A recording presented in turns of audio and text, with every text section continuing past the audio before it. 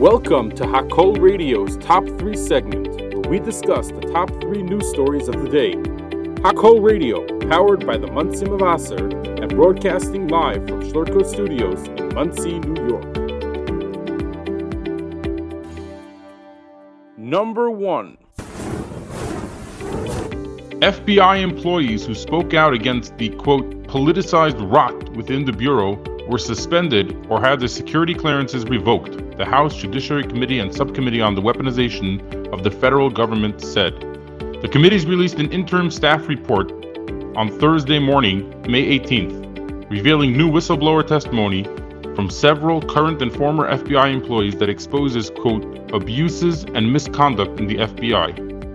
Sources say that the FBI revoked the security clearances of 3 agents who either took part in the riot at the Capitol on January 6, 2021, or later expressed views about it that placed into question their, quote, allegiance to the United States, the Bureau said on Wednesday, May 17th, in a letter to congressional investigators.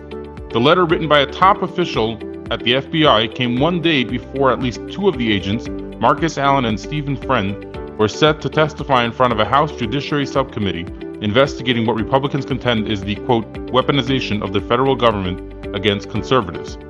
For several months, Republican lawmakers have been courting FBI agents who they believe support their contentions that the Bureau and other federal agencies have been turned against former President Donald Trump and his supporters both before and after the Capitol attack. Some of the agents have come forward as self-described whistleblowers and taken steps like writing a letter to the leaders of the FBI complaining about ways in which the Bureau has discriminated against conservatives. Number 2. Florida Congresswoman Paulina Luna filed a resolution on Wednesday evening to expel Representative Adam Schiff, formerly the top Democrat on the House Intelligence Committee, from Congress, alleging that he pushed a false narrative to the American people in the Trump-Russia investigation. Quote, Adam Schiff lied to the American people. He used his position on House Intelligence to push a lie that cost American taxpayers millions of dollars and abused the trust placed in him as chairman. He is a dishonor to the House of Representatives, Luna said in a press release on Wednesday, May 17th. In the past, Schiff has repeatedly claimed that there is, quote, clear evidence on the issue of collusion between the Kremlin and Trump's 2016 campaign. I don't want to go into specifics, he said, but I will say that there is evidence that is not circumstantial. But, as I've said all along, there's plenty of evidence of collusion. Republicans like Congresswoman Luna have been vocal that lawmakers should face the consequences for the report after the Durham report found significant FBI failures and no evidence that Donald Trump's campaign was coordinated with Russia to influence the 2016 presidential election. Number 3. Israel's high-tech industry is expected to continue laying off jobs in 2023.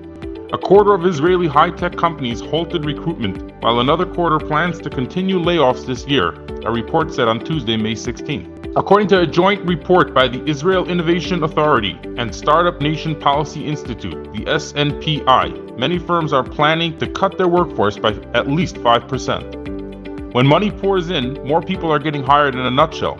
And since the middle of last year, we saw a decline in investment, Dror Bin, CEO of the Israel Innovation Authority, told Reuters. While the country's tech sector accounts for 15% of the economic output and 10% of jobs, it has only raised $1.7 billion in the first quarter of 2023, which is 70% less than in the same period of 2022.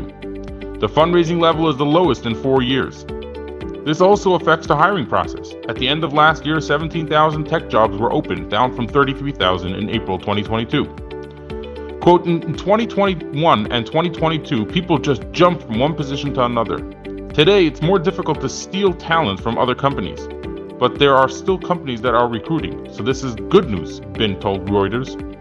He added that of all the tech sectors, job losses have been lowest in agriculture, food, and clean tech.